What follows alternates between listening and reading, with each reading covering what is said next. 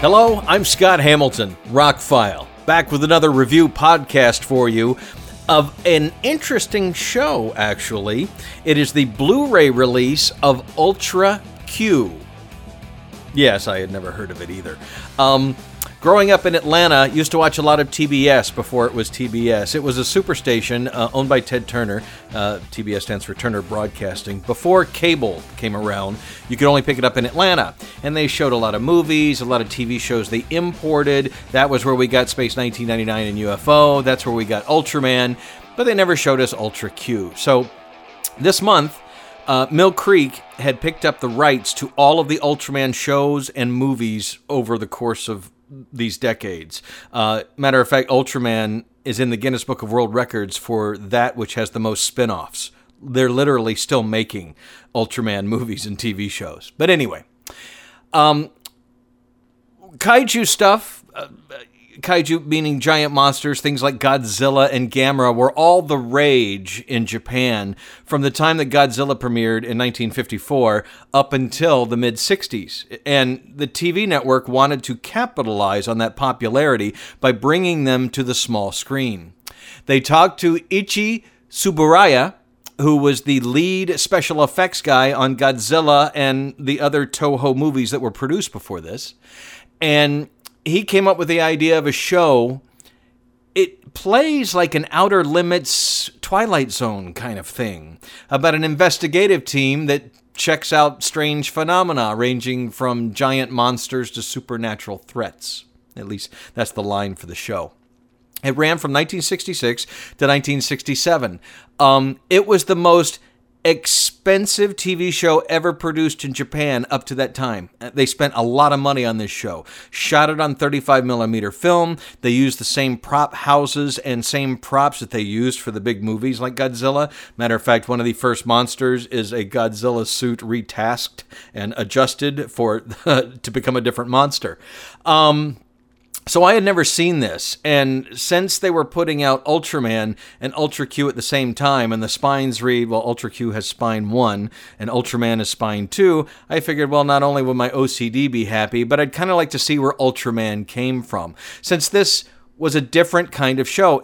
It's almost a precursor to things like the X-Files. This team investigates weird things that happen. In the very first episode, they're digging a tunnel for a Japanese expressway, and they run into another tunnel, and there's a giant monster in that tunnel. So they're only 25 minutes long. They're shot on 35mm film, and they were scanned from the original 35mm film for these new Blu-rays that just came out. And it looks even better than Ultraman. It really looks great.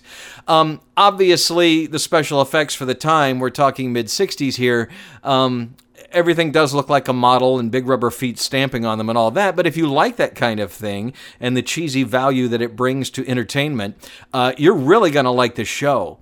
It's produced pretty much seriously.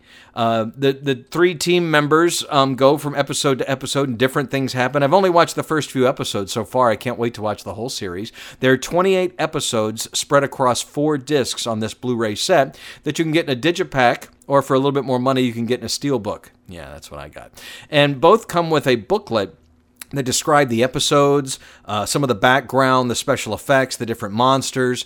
And during the course of the show, it turns out that the TV network wanted more monsters and less, psychic phenomena or strange phenomena. So it did become kind of an Ultraman-ish show without Ultraman. Funny that Ultraman premiered 2 weeks later.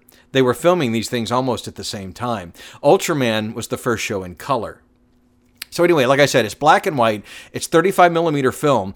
And if you're interested in seeing where the Ultraman thing started, check out Ultra Q. Both Ultra Q and Ultraman, these new disc sets that were released, they're about $20-25. They're really not expensive for what they are. And they both look really good in high def, especially Ultra Q. It really looks like a film. It has the boxes, the bars on the sides because it's 1.33 to 1, which is the normal standard TV ratio for that period of time. But the film elements are in good shape, and because it was filmed on film, it's scanned to high def and looks really good. It's a mono soundtrack, but it's clear. It is in the original Japanese language. You can turn the subtitles on and off. If you speak Japanese, you don't need the subtitles, obviously. But there's no real extras on it. Also comes with a digital copy you can unlock for a new service called Movie Spree. And if you haven't checked out this service, I assume it's owned by Mill Creek because it has all of their movies and all their TV shows on it. But moviespree.com is free to join. And there's a lot of free content, TV shows and movies to watch on there. And then if you buy these things, it unlocks your ability to watch these on that as well, on any smartphone, tablet, TV, anywhere you can pull up Movie Spree.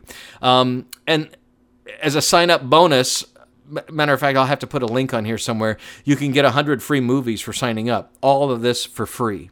So if you want to see where Ultraman came from, if you're interested in black and white shows from the mid-'60s, it was really well produced. They did take it seriously and put some good production values into it. It's basically a Monster of the Week kind of show with the Godzilla type of action going on at the end.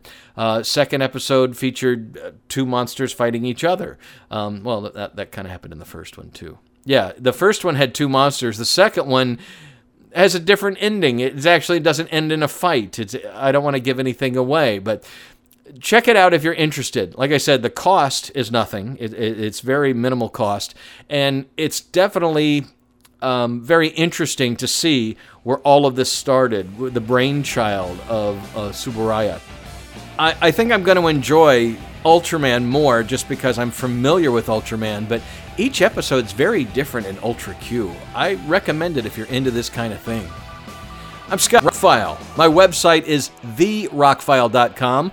Please subscribe to the podcast. You can do so on Podbean, where they originate.